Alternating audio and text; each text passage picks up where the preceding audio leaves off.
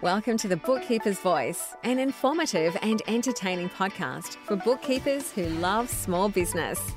Each week, Amy Hook explores new ideas and shares real-life stories along with inspiring guests from both inside and outside the bookkeeping industry. Every episode will leave you with a fresh perspective, along with industry-specific tips and insights to help your business and your clients' businesses thrive. And now, here's Amy. Good morning. Happy Friday. Hope you're not too under the pump for BAS time. Because it is BAS time, I'm going to do just a short episode today. It's an interruption to our regular program. I'll continue on next week with our creating space in your schedule, your busy schedule, and we're going to go through some of those learnings next episode. But today I'm just going to share a story with you about a woman called Fleur. So I came across finding out, I don't know Fleur personally, but and I also don't know her husband, but one of our members contacted me and asked if she could share a fundraiser in the group.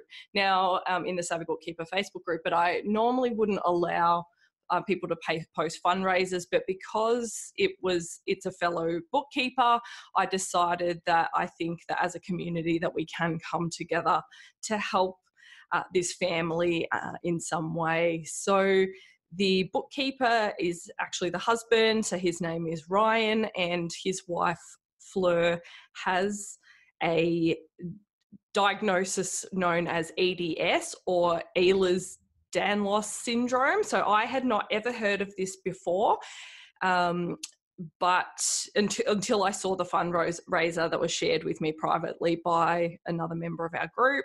And so when I read this, I felt that I wanted to allow them to post in the Savvy Bookkeeper group because it is in support of a fellow bookkeeper. And and so after reading about this diagnosis, I really felt that we should reach out and help this family. So at the moment, they are raising $45,000 and they're doing pretty well. They're about 3/4 of the way there, actually, so with about 28,000 at this point. And so I'm just going to share with you a little bit from their GoFundMe page, which I'll also share in the link. And I'd like to invite you to make a contribution, even if it's just $5 or $10, anything that you can give towards helping Fleur to be able to go to the US, to be able to have some specific treatment. So this is what Ryan has shared on his GoFundMe page. So he said that his wife has been diagnosed with a rare and curable genetic condition called Ehlers-Danlos syndrome, also known as EDS. This was discovered or diagnosed through the genetics unit of the Royal Melbourne Hospital.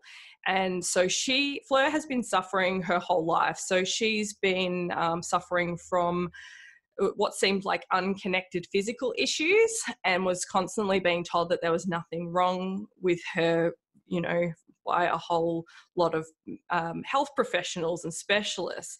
And I just can't imagine how frustrating that is, because when you know that there's something wrong with you and doctors keep telling you there isn't, it is very frustrating. So as you can probably tell, Ryan and Fleur are very pleased to actually finally have an answer. And so unfortunately there's no cure for EDS, but they've discovered that there's a clinic in the US called the Sparrow Clinic, and that's in Arkansas in the USA, and they have helped a lot of people suffering from EDS, and they've helped them to live a normal life. And so as you can probably imagine, this family are desperate to be able to get some help to be able to take Fleur over to the US and get the treatment. So you'll be able to read more of this on the GoFundMe page, but I'll just kind of give a little brief here. So EDS is a connective tissue disorder, and it affects the production and use of the body's collagen, which affects basically every organ and tissue in the body.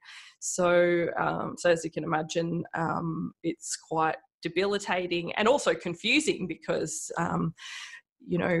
Fleur looks fine from the outside, but she struggles with chronic pain and various other issues that come along with the condition. So so basically up until now, people have been told they just have to live with their symptoms and manage the pain. And also it does involve a lot of prescription drugs and that kind of thing. So Fleur also suffers from vertigo, which I can personally relate to that. I was hospitalized with vertigo a couple of years ago. It is not pleasant at all.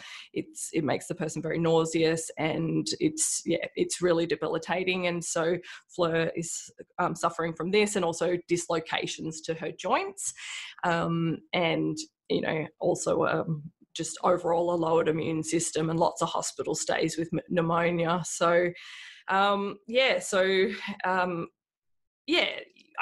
guess, when I read this, I just thought, I think that, obviously we can't support everybody, and there'll be a lot of people in our community that are struggling in some kind of way, but I really, just connected with this story and felt that, Ryan describes his wife as a fighter, and, it sounds like she's just really been through so much trying to fight against all of this. They thought that she had chronic fatigue or fibromyalgia, and to actually now have this sense of light at the end of the tunnel is quite amazing for this family. But obviously the costs to get over to the US are a lot, and so Ryan has reached out with a GoFundMe account to ask to help Fleur get her life back, and so they're looking at